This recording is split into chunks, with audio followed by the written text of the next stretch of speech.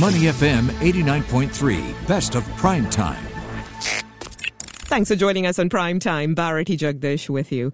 Now, if you recall, in his National Day rally speech last week, Prime Minister Lee Hsien Loong highlighted Singapore's need for greater self-reliance and for free-flowing trade. He also pointed out the need, of course, for continuous upskilling of the workforce.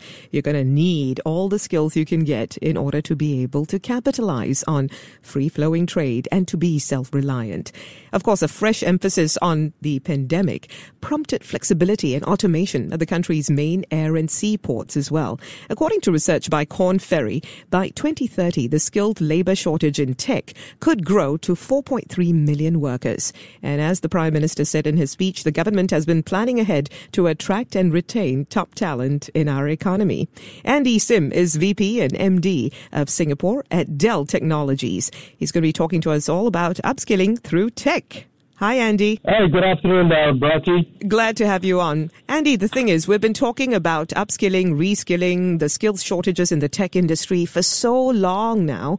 At this point, what specific types of tech skills would the future workforce really need? And by future, I just mean from now till the end of time. I know it's impossible to tell, but how should they be calibrating their upskilling journey in order to ensure that we are not in a place where we continue to have skills shortages? Certainly, education and technology are the equalizers for societies and nations. And that's why, our government has put in so much emphasis to make sure that, we have a resilient workforce that is future-proof. So you got to also remember that training has to be relevant. Just like learning a language, if you don't use it, it is no use. And you learn something or a new skill that you don't use it at all, it is no use as well.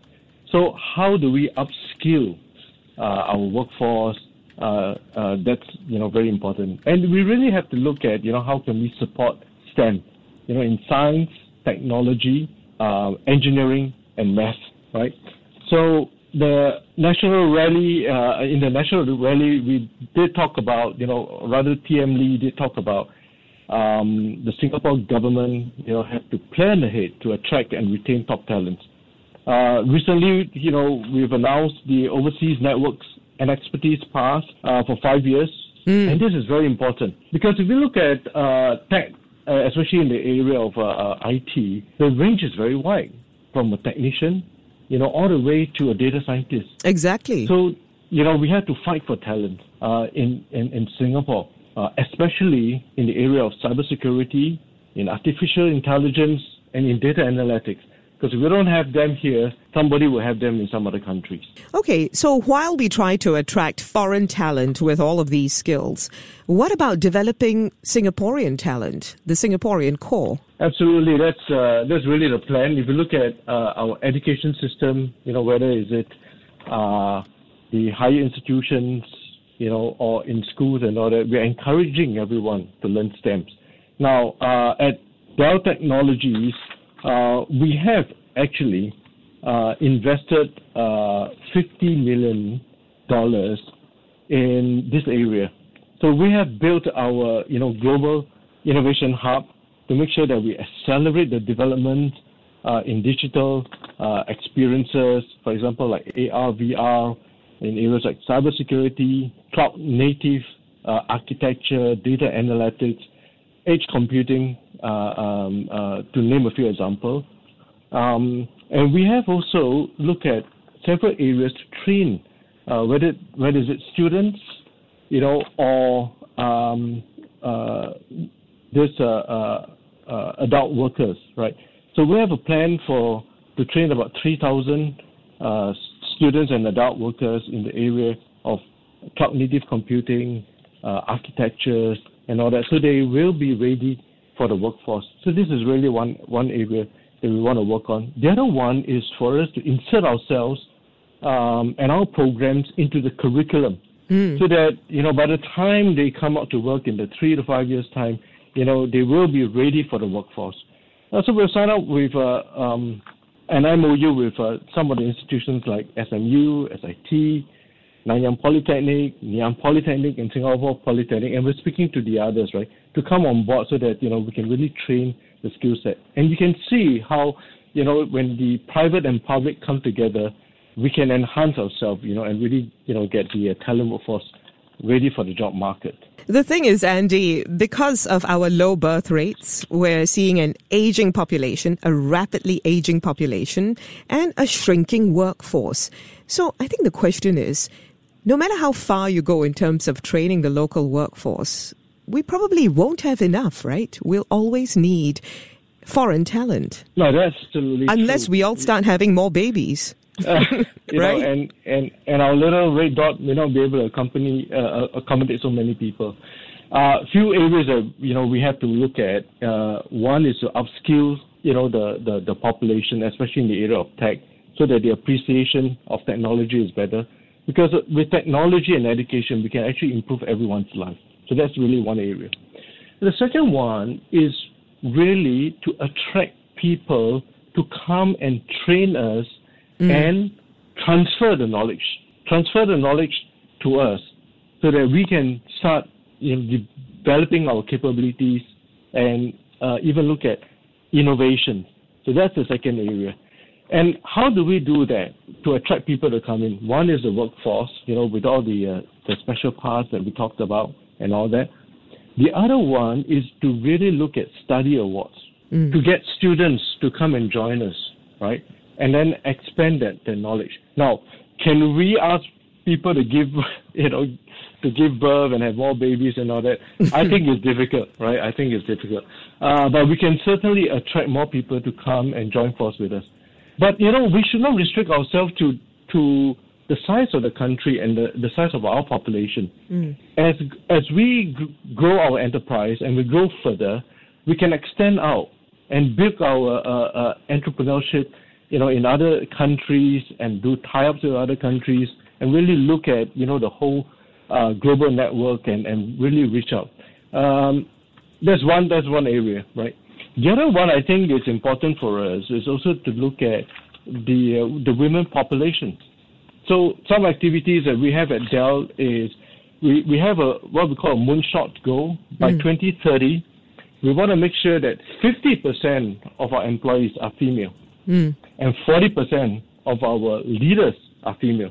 So this is really a start. A company can set a goal for ourselves. You have to be able to keep these women in their jobs and to give them the opportunities to be promoted. I think something that a lot of companies are struggling with, because they always say that, when the women go off to have children, the maternity leave and looking after the kids tends to hold them back from progressing in their careers. So what exactly are you doing in order to encourage parity? Parity at home so that there's parity at the workplace. Sure. Well, it starts with mindset change, and embracing this new direction. The second thing, and I like to quote Michelle Obama, right? She said that when girls are educated, their countries become stronger and more prosperous. And I really believe in that. I've got daughters. I've got a daughter rather, and I really want to see her successful. So, I want her to be able to do well in school and contribute to the society. Andy, I wonder, because some experts have been saying that one way that companies can help is by ensuring that their male employees also can take time off to look after the kids, to share the responsibilities at home. Is that something that you guys are doing as well? Get parity at home so that you can get parity at the workplace? Yeah. I think it's a new work environment, right? This hybrid workforce that allow us to, work from home and to maintain the work-life balance. The other one is, for the companies, is to actually have resource groups, right, to support both the male and the female organization. For example, at Dell, we have a resource group called Family, and what we do is to make sure that we talk about family balance. We set up facilities, to help people. We set up focus groups so we can talk about it. That's one area. The other one is that we have Women in Action. We support our women to go out and reach out to either train and help other women or to form mentor connect programs so that we can pass our experience and guide other people, whether it's in our industry or in other industries. We run more women workforce. Right. Well, you really need to harness every member of the workforce. Women, even aging workers, right? So ageism is something that needs to be addressed as well. If a person can still work, wants to continue working, they should be allowed to thrive in companies too, right? Yeah, you're absolutely right on that. There are a lot of retirees or some people who have decided that, they don't want to spend so much time at work. They can still continue to contribute. And which is why it is important for us to use technology to allow them to contribute to the society, right, in this hybrid workforce. When you talk about using technology, what are you referring to in this context? The call of hybrid workforce is actually the PC. You think about the pandemic time. Without the PC, you will not be able to gain access to the workload and the applications and all that. Right. Now, Andy, the thing is, I have seen some surveys that show while individuals want to upskill and are interested in career development, a lot of companies don't support their employees when it comes to career development and when it comes to upskilling because they're so busy putting out fires in other areas. Usually these are the smaller companies. What's your advice to them? How can they be encouraged to support their employees through this? There's a clear business case for it, isn't there? Yeah. I would suggest that all companies, especially SMEs, who are looking at this area to join two federations in Singapore. We have the SG Tech Federation, where we have about 1,000 over members and all the different discipline and committees to help SMEs to look at curriculum, look at training, look at shared resources and all that.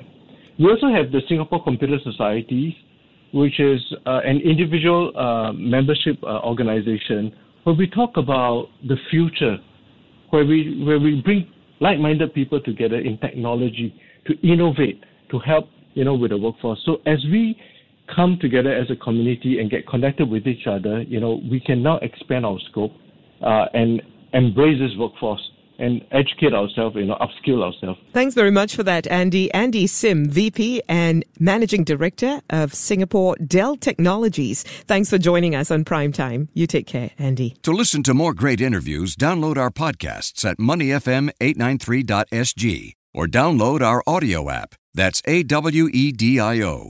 Available on Google Play or the App Store.